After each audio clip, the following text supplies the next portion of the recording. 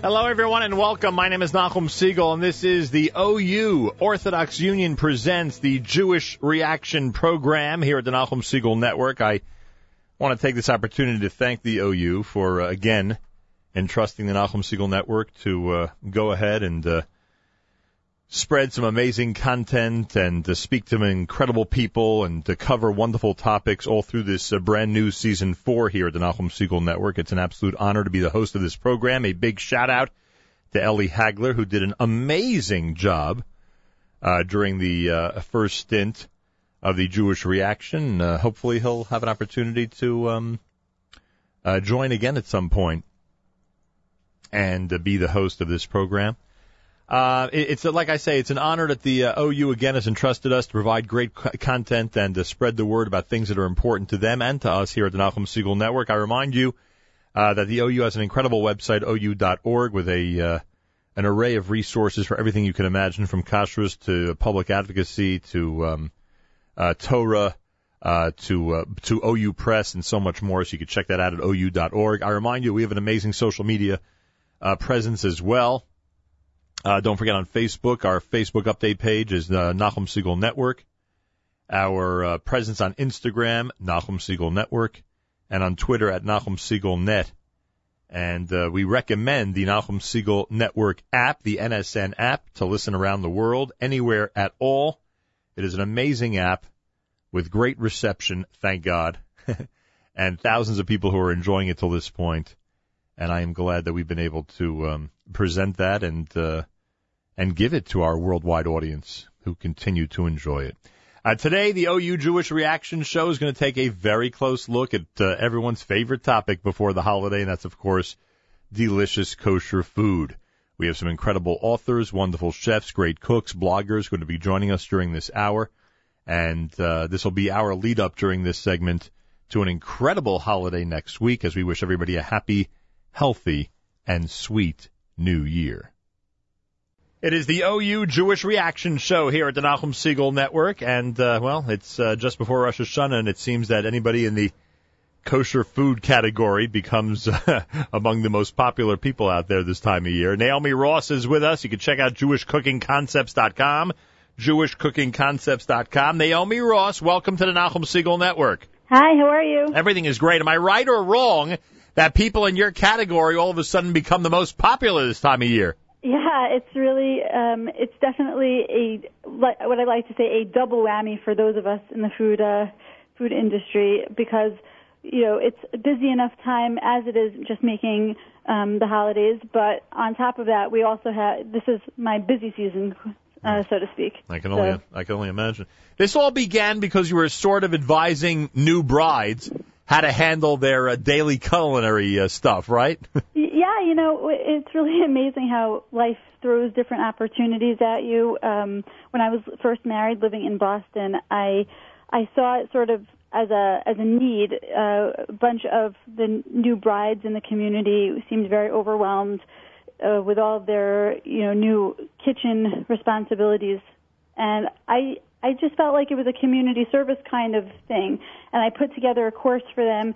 And it was never something I ever imagined to become like a career. And, thank God, it really just, one thing led to another, and it just developed and developed. And what started as a course that I had put together for them that I called Cooking for Kalas, which was like a 4-week course that was unique in that I tried to integrate cooking and baking basics with a lot of nice homemaking tips and ideas, specifically like Jewish traditional ideas to, fortify them and give them some pride in what they were doing. And it was unique in that way, in that it synthesized it all together. And then from there, it just sort of, exploded one opportunity to the next. And I've been teaching for over 12 years now. I'd have to guess you've met some former students along the way.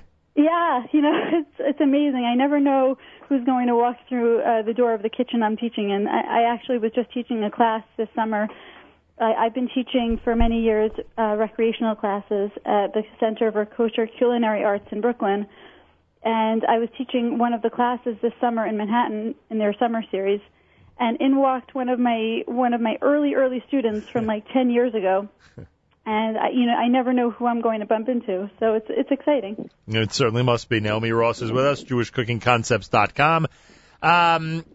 Obviously, you've seen the leap from rookie who knows nothing to somebody who can make their way around the kitchen and put together some quality meals. What about the next leap when those same people want to start preparing for Shabbos and Yontif and do a lot of much fancier and more volume when it comes to cooking? Is that a very big leap for them? Is it a much different educational experience of just getting the basics done? I'm not sure what you mean. You mean professionally? No, or for the balabasta who all of a sudden has to jump from making nice meals to big volume like holiday meals. Exactly. When they trained the Kalas, I would figure that with the 4-week course, they were like, okay, I could do this. But then when they started the more overwhelming stuff of trying to get into Shabbos and Yontif meals and cooking for large crowds, is that a major leap that sometimes they're really afraid of? Yeah.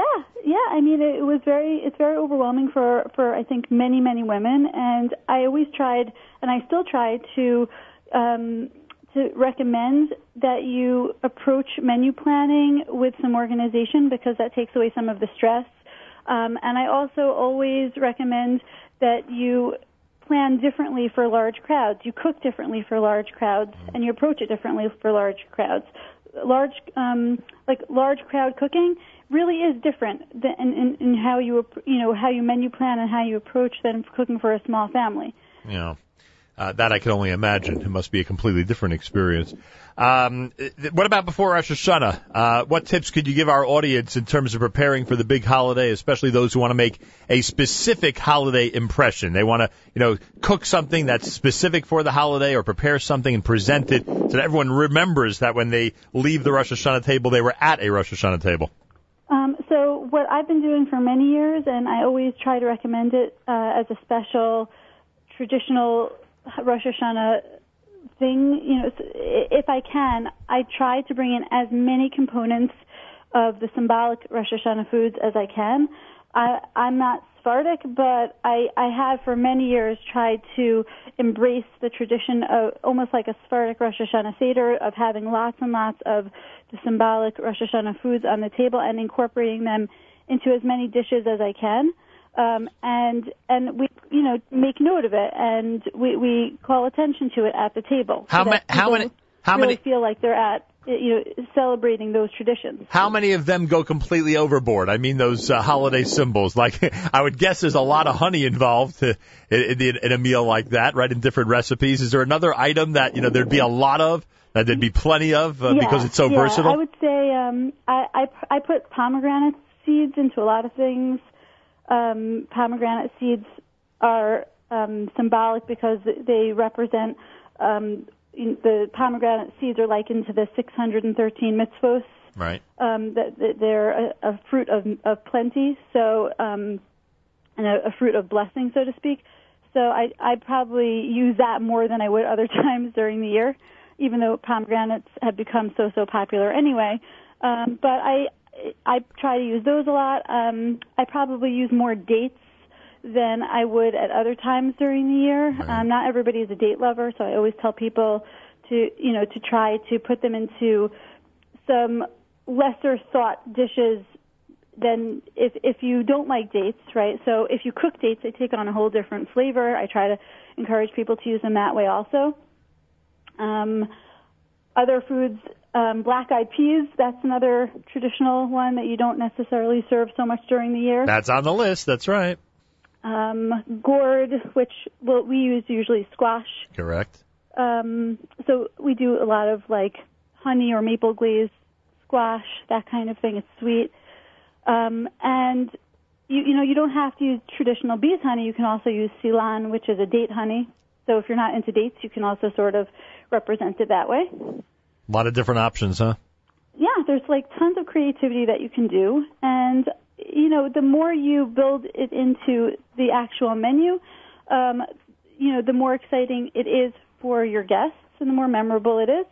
And you don't always have to strictly go with very heavy like brisket and tons of sides as the main dish. I actually have shifted over the years toward making the first course like more of like tapas style, lots of little dishes, and then a very modest main main course of just like whatever meat and one or two sides, because we're already pretty full from everything else we've had. Yeah, from what you're describing seems to have become a trend in a lot of places where people are following the same type of format for the Rosh Hashanah meal.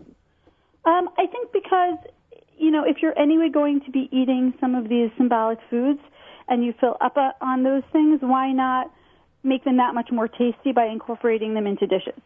Naomi Ross is with us, JewishCookingConcepts.com. Anybody in these courses that you give that we'd be shocked they don't fit the regular profile of the younger person who might be trying to cook? Have you met a lot of older people in these classes? Have you met a unusual number of men in these classes? What's the makeup of these? Yeah, it's interesting. When I started out, it was all young, either newlyweds or young brides, and over the years, my audience has gotten wider and wider. I've had men at my challah baking classes. I've had, grandmothers, grandfathers. I've had teenage girls, not, who are in high school come sometimes. It's really pretty varied. You have a whole group, huh? Yeah, it's amazing how many people are interested in learning, no matter how old they may be, and even if they don't fit into the typical stereotype of who's preparing the meals in a Jewish home. For sure, and also everyone is interested in eating good food. Right. Cooking has become very popular, and people want to eat well. And more than that, like if you're going to be spending the time to prepare a beautiful holiday meal for your family, so I really want my students to enjoy not just the food, but also the process. And I feel like when I try to teach, I try to give over as much of the hows and the whys as I can, because when you know what you're doing and you know why you're doing it, then it makes it much more enjoyable and meaningful. Naomi Ross, JewishCookingConcepts.com. I guess there's plenty of information on the website, right? And people can be in touch with you.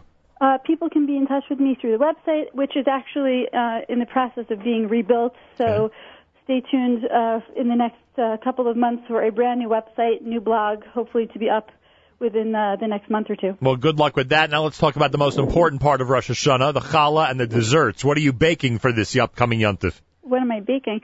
I always make my round challahs. Over the years, I change it up sometimes with raisins. Sometimes my kids request chocolate chips, which is a little sweet for my taste, but I do it to make them happy. It makes such a mess, I find. Yeah, but it's worse than the raisins. Told me, after he finished cleaning the chocolate off of the challah knife, exactly. He said, I think I've had enough of that. But we make pretty good round challahs. We make also, I always have some babkas around, and I like, since it's the fall and it's apple season, I really like to try to make use of both the apples that are available, and also there's a very short little season that the Italian prune plums come into season around now. Wow. In the next couple of weeks, and they're ideal for making plum tarts. I wonder if I even know what those are. Have I seen those in a local supermarket? They're little round, like very dark purple plums, and they're, the Italian prune plums, you can pop out the pit really easily, so it makes it very easy to pit and use for baking, and they're a little tart, so they make beautiful, beautiful plum cakes, plum tarts. I try to do it up a lot with fruit for my baked stuff for Rosh Hashanah. Very nice. So a lot of the desserts include fruit and, fruit on the sweet side.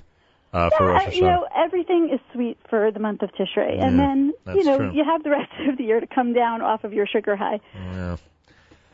Sometimes that's difficult to do, Very difficult. Very, very, very difficult. You have no advice in that area. I'll come back on your show to give advice for that. Oh, really? You have some pieces of advice for that? Because you've been on a roll when we started talking about cooking and baking for Yontif, but then there's the other side of the issue. The truth is that after a month of eating more sweet foods, I usually do a little bit of a detox for my family and go very savory for like the whole month following. Bread and water for a few meals, huh? Not exactly bread and water, but a lot more savory vegetables, try to cut down on the sugar intake.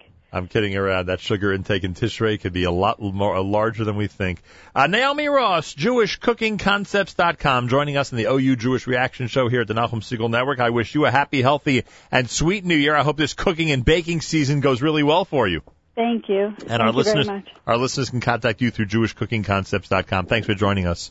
Thank you so much. Take care and happy holidays. Thank you so much. Happy, healthy, and sweet New Year. More coming up. You're listening to the OU Jewish Reaction program right here at the Nachum Segal Network.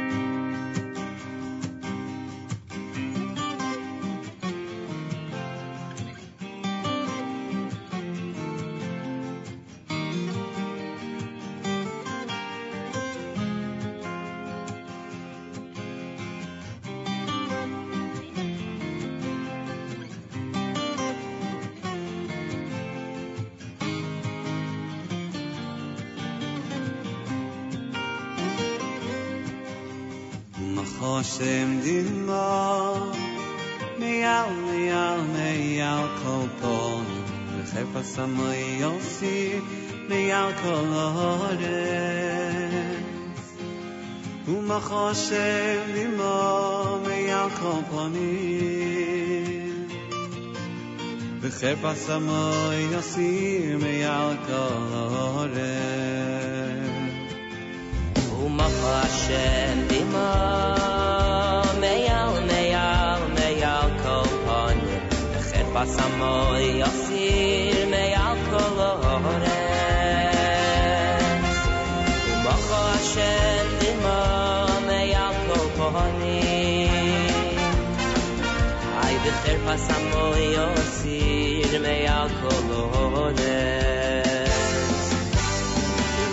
Hashem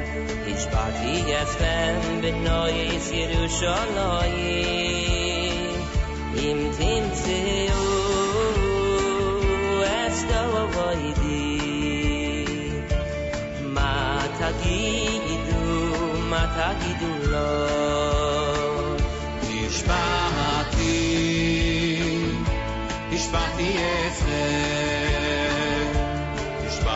esem b'nois Yerushalayim Im timtzeu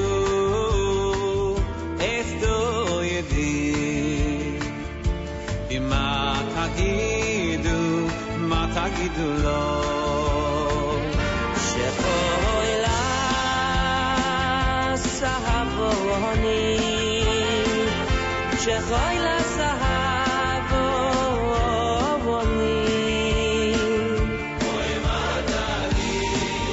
Shechoy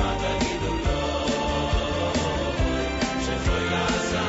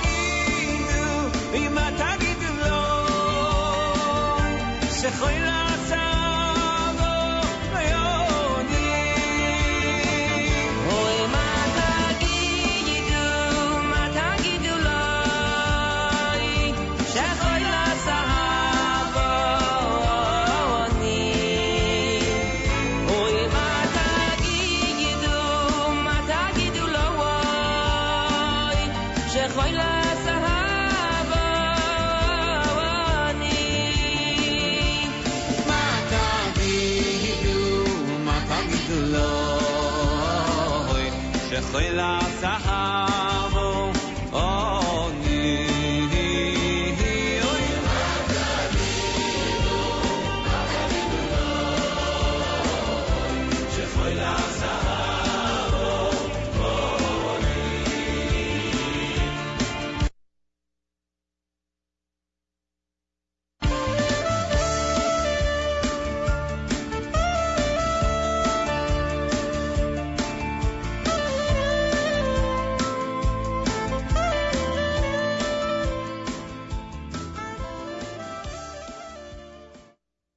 Nachum Segal, the Jewish Reaction Show, brought to you by the OU, and here we are as we get ready for the brand new year of 5776, and Poopa Dweck is with us live via telephone. You can check out the website, poopadweck.com, and of course there's plenty of recipes and products, whole bunch of stuff there that you'll find. Thank you so much for joining us here at the Nachum Segal Network. Thank you. A pleasure to have you here. So, I guess I need a little bit of an orientation since I am not of a Syrian background and likely have not observed Rosh Hashanah the way you have in the past. Tell me some of the things I need to know right off the bat as the brand new year begins. Okay, so, like all kitchens, all Jewish kitchens all over the world, they're in an uproar. Quince is on top of the list as one of the special fruits that we candy for a sweet new year. From Aleppo, Syria, that was one of the distinguishing fruits that we used. Not everyone's familiar with quince. If it's not cooked, a person would say, "Oh, I don't care for it." Well, what's it similar to? It looks like a pear. Oh, okay. It looks like a pear, and if it's eaten without being baked or cooked first, then it's really very bitter and unedible. Oh, boy. So it's cooked in a sugar syrup with cloves, and it gives a beautiful aroma to the home, and that's one of the different dishes that are prepared. And, of course, we have the lamb's head, so we do anything from actually putting a lamb's head on the table.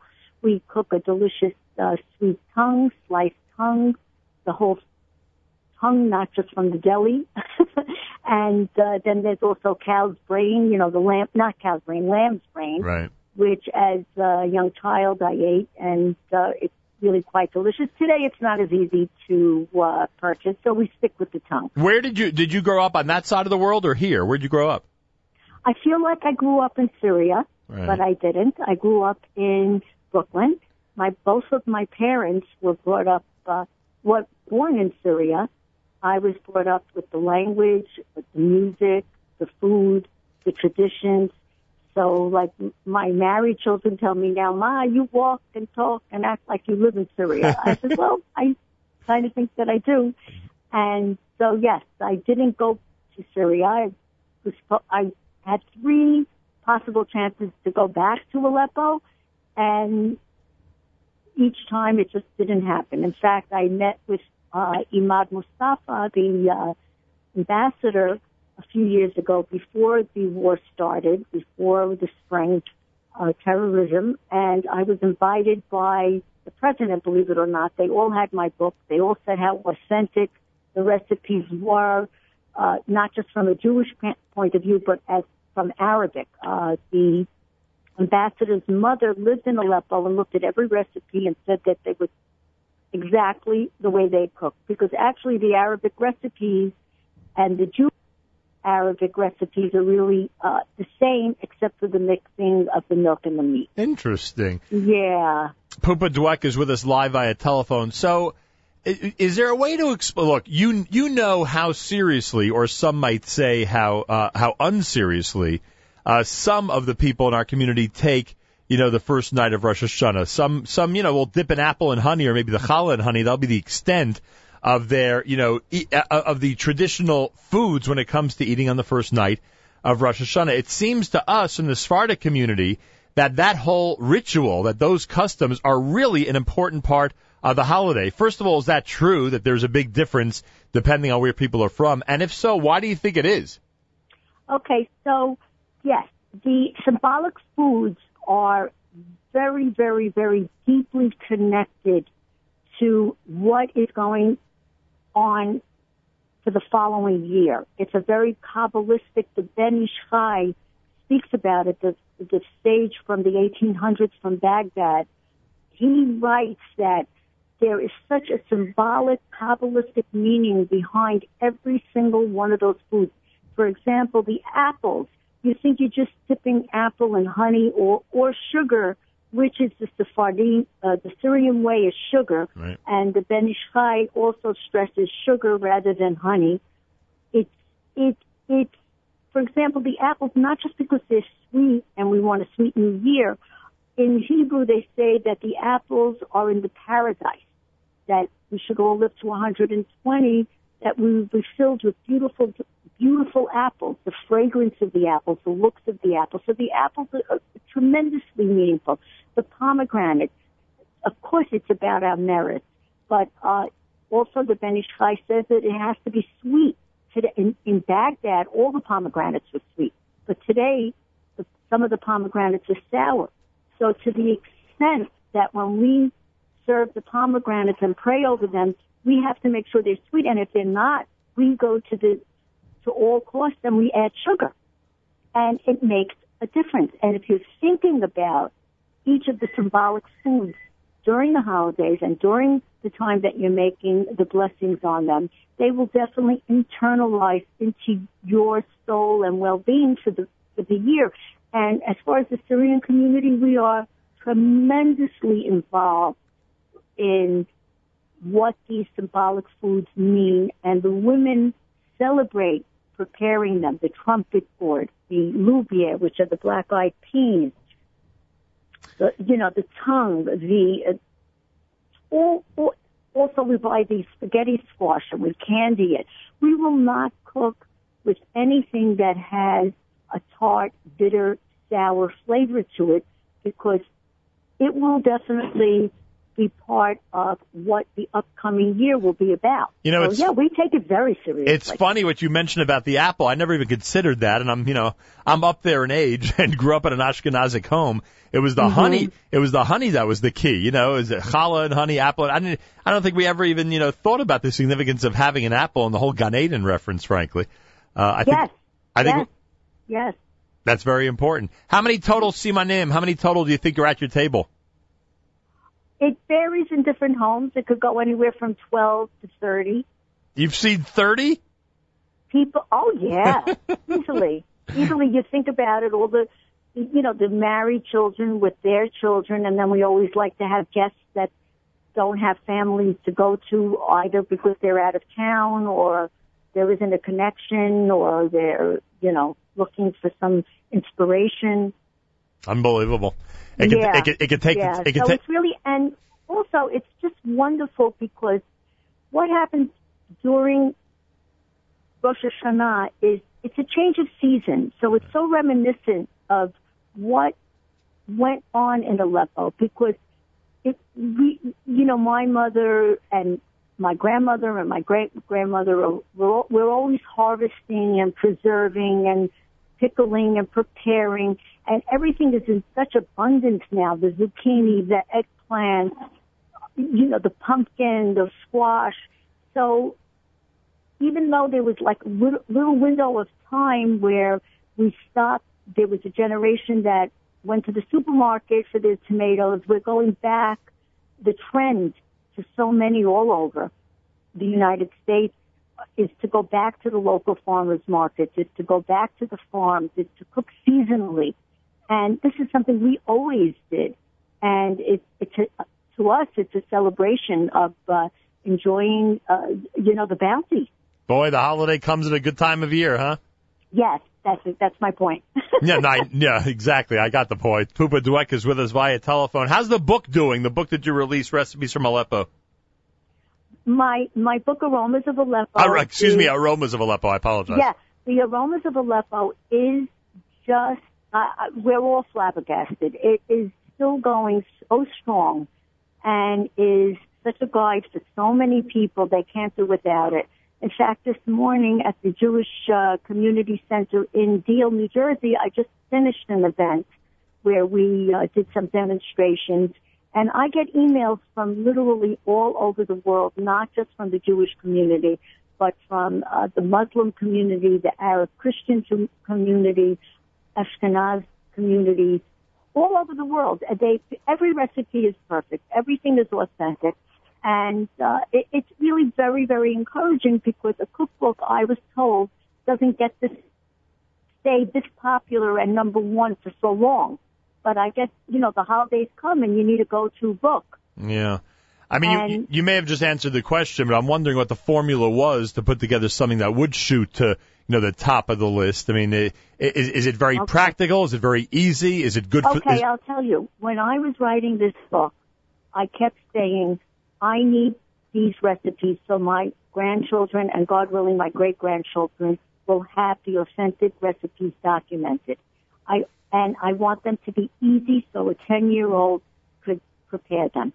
And thank God that I succeeded in that part. Right. The second part was that I knew that if under the covers of a cookbook, if I explained the holidays and the musar of the holidays, and I inspired women and for the holidays to cook and not think it's a rudimentary act, and I could get it into the cookbook, because then when Sukkot comes now, or like Yom Kippur and all these holidays, they're not going to get a regular book to find out what it's about.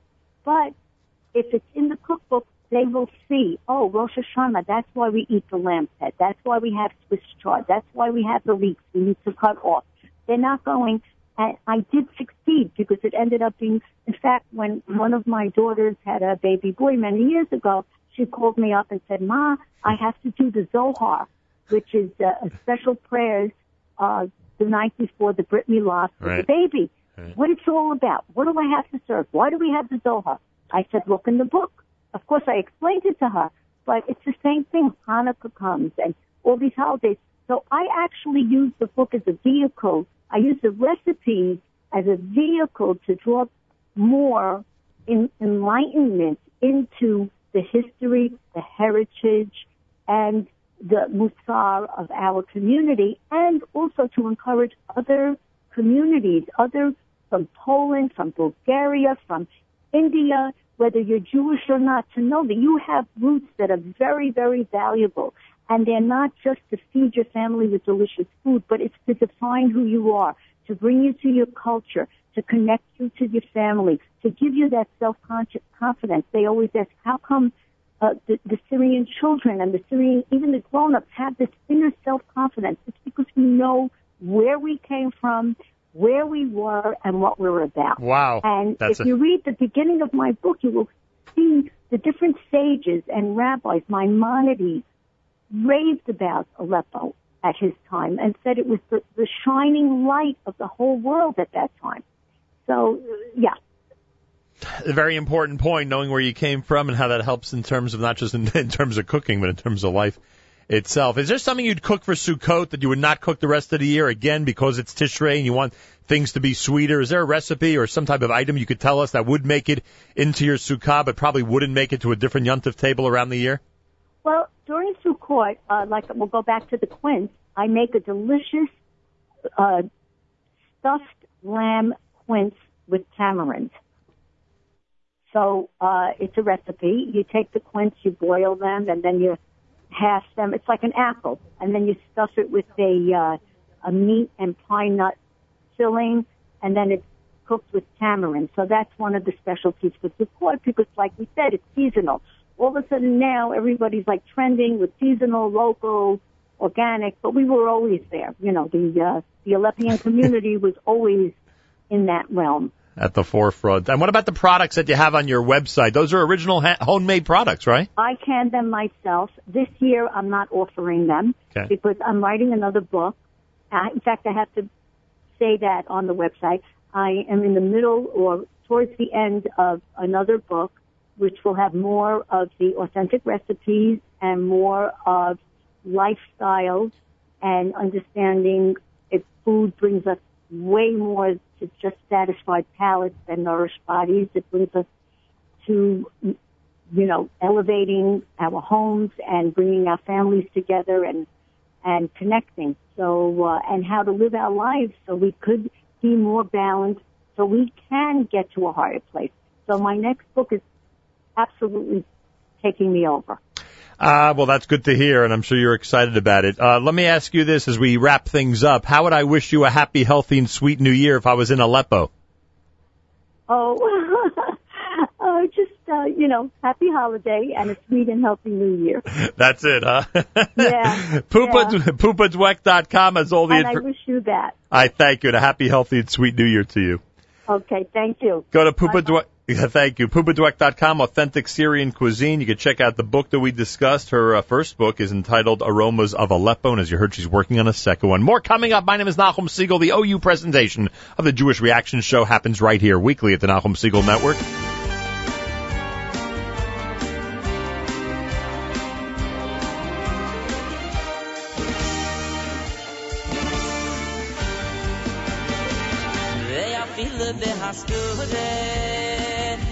בסוי חסדורה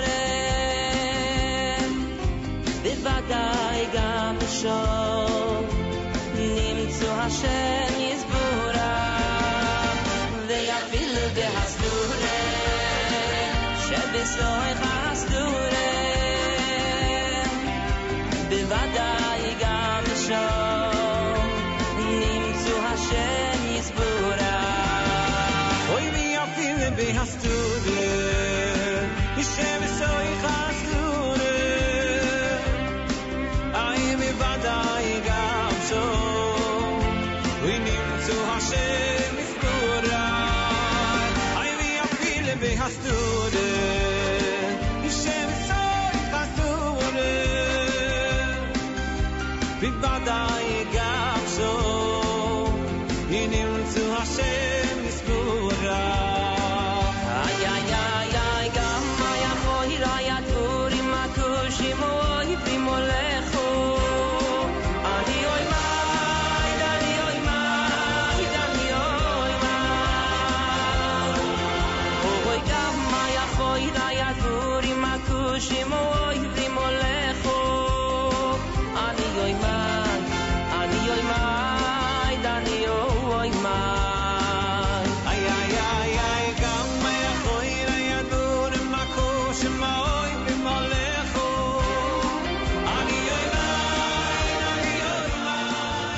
Well, it's no secret if you listen to JM and the AM that our next guest here at the OU Jewish Reaction Program is one of my favorites. Jeff Morgan is with us live from California. He's, of course, co-author with his wife Jodie of the Covenant Kitchen, Food and Wine for the New Jewish Table. Jeff, happy, healthy, sweet New Year. Welcome back to the Nachum Segal Network. Oh, thanks, Nachum, and thanks for being so flexible and waiting for me to get my grapes pressed this morning. Well, it's funny because we joked here in the studio, you're probably late because you're picking grapes, but then you told me there's a lot of truth to that. Yeah, actually, we didn't pick any grapes this morning, but I've been coordinating the pick of so many grapes in the last 10 days that, and then we had a little problem with one of our irrigators.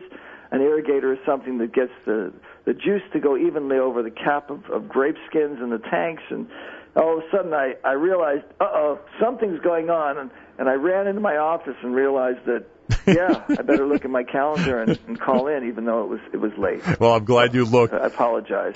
What is it about this week? Am I right that I don't know if it's this week, this month? Explain it. Is it the first week of September that traditionally is a very heavy week in this business? Well, actually, you never know. It's basically if the Chagim are coming, you know that it's going to be really busy in the vineyards and the winery because somehow Hashem created a situation that is almost impossible to work through, but we manage to every year regardless. And as you can hear, there are helicopters and airplanes over the winery right now also, just making my life even more complicated because I can barely hear you or myself. Yeah, I don't know what those are all about. I can't take responsibility for that. Well, but anyway, it's the good news is that the weather is perfect, and everything's just ripening kind of early this year, and so we brought in Chardonnay, we brought in Zinfandel, we brought in Pinot Noir, we brought in all sorts of grapes that usually come in a little later. and they just seem to be coming in now. And we don't know why. Nobody knows why, but it's possibly the earliest harvest on record. Jeff Morgan is with us, the Covenant Kitchen Food and Wine for the New Jewish Table. We had a chance to discuss with him his wines at different times here at the Nachum Segal Network. You just named a bunch of grapes. Are there those that you're most concerned about because you have a couple of really exclusive, extra nice wines? Do those grapes worry you more than the others, or they all worry you just the same? Well, I wouldn't say any of them worry me. They all are very special to me, and regardless of whether we're making a $20 wine or a $150 wine, the goal here is to make the best wine we can, because our mission is to make great kosher wine, and there's no substitute for the best. So every wine we treat with the same attention to detail. And really what's most important is picking the grapes at the ultimate ripeness, making sure we bring those grapes into the winery so that we can ferment these perfectly ripe grapes into the most perfect expression of Yayin Kasher that we can. All right, we know and we've discussed how the OU, and of course this is the OU program, Jewish Reaction. They had a role in the book, in the Covenant Kitchen. And why did you feel it was important? Because not every cookbook does this. Not every cookbook is an education book outside of cooking. Why did you feel it was important to include their input and some of what their rabbis and personnel had to say about kosher food in general in the book?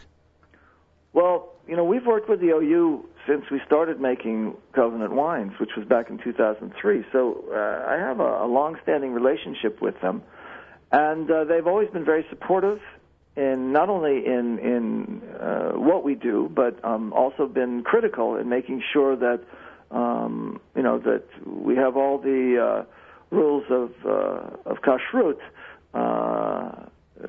obeyed in the winery. Right, understood. And when we wrote the Covenant Kitchen, which is a book about eating and drinking with a Jewish lifestyle, I wanted to make sure that even though we think we know what we're doing, certainly in the wine department, we wanted to make sure that in the food department, all our recipes, everything that we were cooking was vetted kashrut by the OU, to make sure that we had a foolproof, bulletproof, kashrut-proof tome that everybody could read with full confidence. You have a holiday menu chapter. Is Rosh Hashanah prominent in that one? Well, it's prominent. It's at the top of page 250. So we have recipes for Rosh Hashanah. We have the Yom Kippur break fast. We have Sukkot. So we have menus that are suggested dishes for these chagim, and it can be something as simple as just cured olives with lemon zest and thyme. I mean, it's nice to have something to nosh on. But for Rosh Hashanah, we'll be enjoying brisket with juniper berries. That sounds good. Juniper berries are fantastic. You can't have them at Pesach because they're kitniot. Right. But for Rosh Hashanah, they give the brisket a really special little taste. If you like gin, also juniper is what gives gin its special taste. Jeff, what is the perfect wine for that? The perfect wine for brisket would be anything red. Right. It could go Pinot Noir, Zinfandel, Cabernet, Merlot, Syrah, you name it. Brisket screams for red wine. And you red got plenty of that, right? We do, and we hope that you do too. The Covenant Kitchen, food and wine for the New Jewish Table. Have you had a reaction to this book they didn't expect? In other words, obviously it's got its fans out there, and there are people both from the kashrus angle in terms of the education you give, and of course you've introduced a lot of recipes that have not been traditional ones in our community, so that gets a reaction. But have you gotten any reaction that you didn't expect to get once the book was released? Well, reactions that I didn't expect, no, but I think people are surprised at how we've integrated wine into the cooking and eating aspect of Jewish life. Oh, interesting. Wine is very important to all of us, obviously, but we really have tried to make sure that every dish is paired with suitable or interesting or exciting wines. And the book is really trying to help inspire all of us with the knowledge you need to enjoy a great meal with a great wine. And again, it's not about expensive It's about wines that will enhance what's on your plate. Right. And that's what the book is really about. It's not just about how to cook the dishes that we enjoy the most, but it's about how to enhance them, highlight them with something really great in your wine glass that would be appropriate. You want something paired with that dish, no matter what it is. It could be fish, meat, vegetables, etc. You want something paired with it that people will enjoy. And the trend is, even in the kosher world, as you know, that more and more people are looking for advice in that area. I don't know if 10, 15 years ago they would have taken this type of book as seriously, but now this seems to be what everyone's into, which is, drinking the right combination with whatever they're having for the main dish. Absolutely. I mean, if you go into a kosher restaurant today, people are actually drinking wine and ordering off the wine list, which 10, 15 years ago, nobody was even paying attention to. I know. It's unbelievable. Any different out there than compared to the East Coast? Did they catch on faster in the area where you live, or everyone's... To tell you the truth, I think they've caught on faster in terms of the wine, but not in terms of the wine and food. I think on the East Coast, you got more Jews. Right. Maybe not. No, in L.A. you got a lot of us, but in the New York, New Jersey area, I think there's more activity. There's more experimentation with eating and drinking, and certainly a lot more kosher restaurants, which makes it more exciting on that level. And we've been discussing this topic for the last 20, 25 years in terms of the direction that kosher wine is going in, and obviously it's been... there have been a couple of explosions in this whole industry over the last couple of decades, and we're enjoying one, I think you'd say, right now. How far do you think this will go? I mean, are we going to reach a time where the Jewish community is looked upon basically as any other community when it comes to enjoying wine with a meal? Well, certainly. I mean, I think we're already there. I mean, most of the people that I know who in the Jewish community, whether it's here or on the East Coast or in the middle somewhere, they're all thinking about what are we going to drink with this dinner. I mean, maybe they're not drinking with lunch yet. That's one of my goals, to get everybody drinking in moderation, of course, for with lunch. I mean, you can't imagine how good the right wine is with a corned beef sandwich. But I think back to whether we've come a long way, and somebody called me yesterday. My distributor in Los Angeles said that so-and-so from some wine shop who has a wine club wanted to buy Covenant for her wine club offering. Right. And, of course, would I give her a deal? Of course. And I said, well, what's with the wine club? And, it's Rosh Hashanah. I mean, it's coming up soon. She better hurry up and order. And my distributor said, no, it's not about Rosh Hashanah. It's not even about kosher. She loves your wine, and she wants to buy 6 cases of it for her wine club because she wants a big, beautiful Cabernet from Napa Valley. Isn't it funny how immediately you think it's that holiday deadline? Yeah. And I said, wow.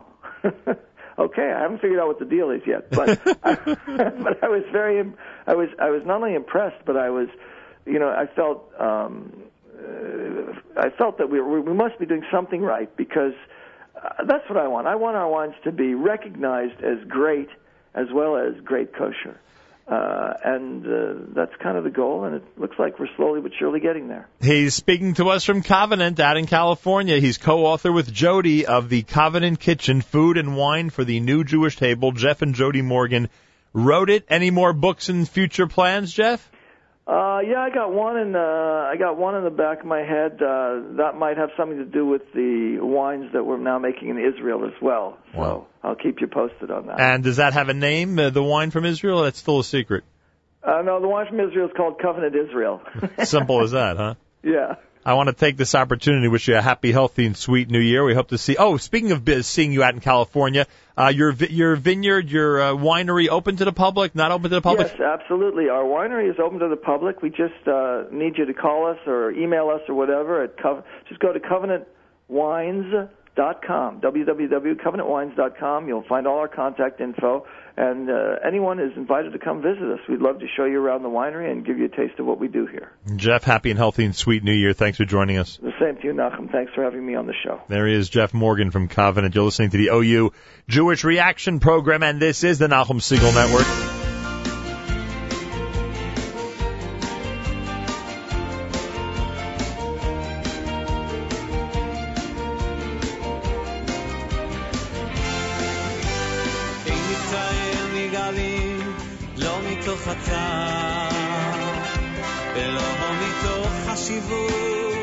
ולא מתוך הטלטול, ולא מתוך הטירוף, ולא מתוך הדחה, ולא מתוך שאין להם מזונות. עם ישראל נגלים לא מתוך הצער, ולא מתוך השיבור, ולא מתוך הטלטול, ולא מתוך הטירוף, ולא מתוך הדחק, ולא מתוך שאין להם מזונות. יהיה לה מתוך 10 בני אדם שהם יושבים זה עם זה, וכל אחד מהם קורא ושונה עם חברו, וקולם נשמע 10 בני אדם שהם יושבים זה עם זה, וכל אחד מהם קורא ושונה עם חברו, וקולם נשמע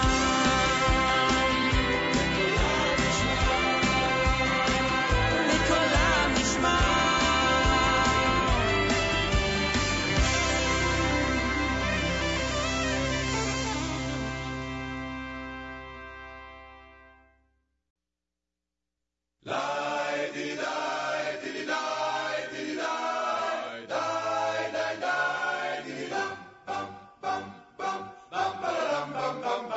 אין קצבה, אין קצבה לשנותיך, ואין קץ, ואין קץ לאורך, לאורך יעמך. אין קצבה, אין קצבה לשנותיך, ואין קץ, ואין קץ לאורך, לאורך יעמך.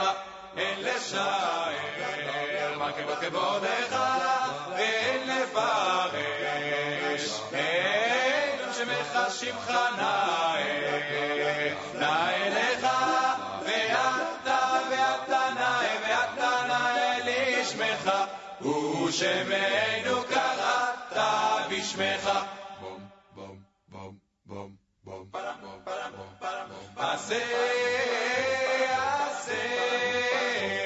עשה למען שמך, וקדש את שמך, על מקדישי שמך, בעבור כבוד שמך, המנץ והמקדש, כסוד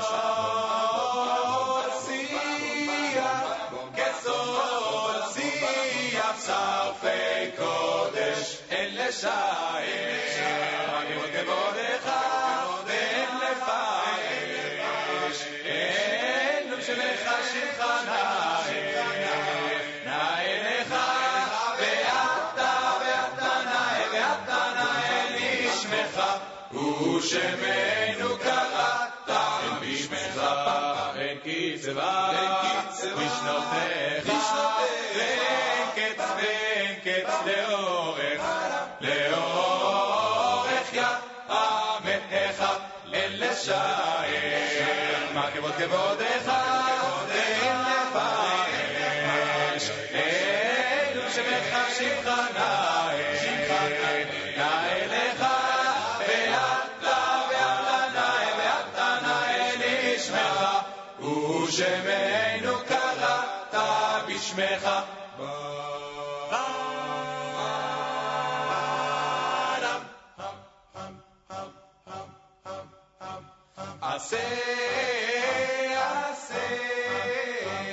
עשה למען שמך, וקדש את שמך, על מקדישי שמך, בעבור כבוד שמך, הנץ והנקדש, כסוד שיח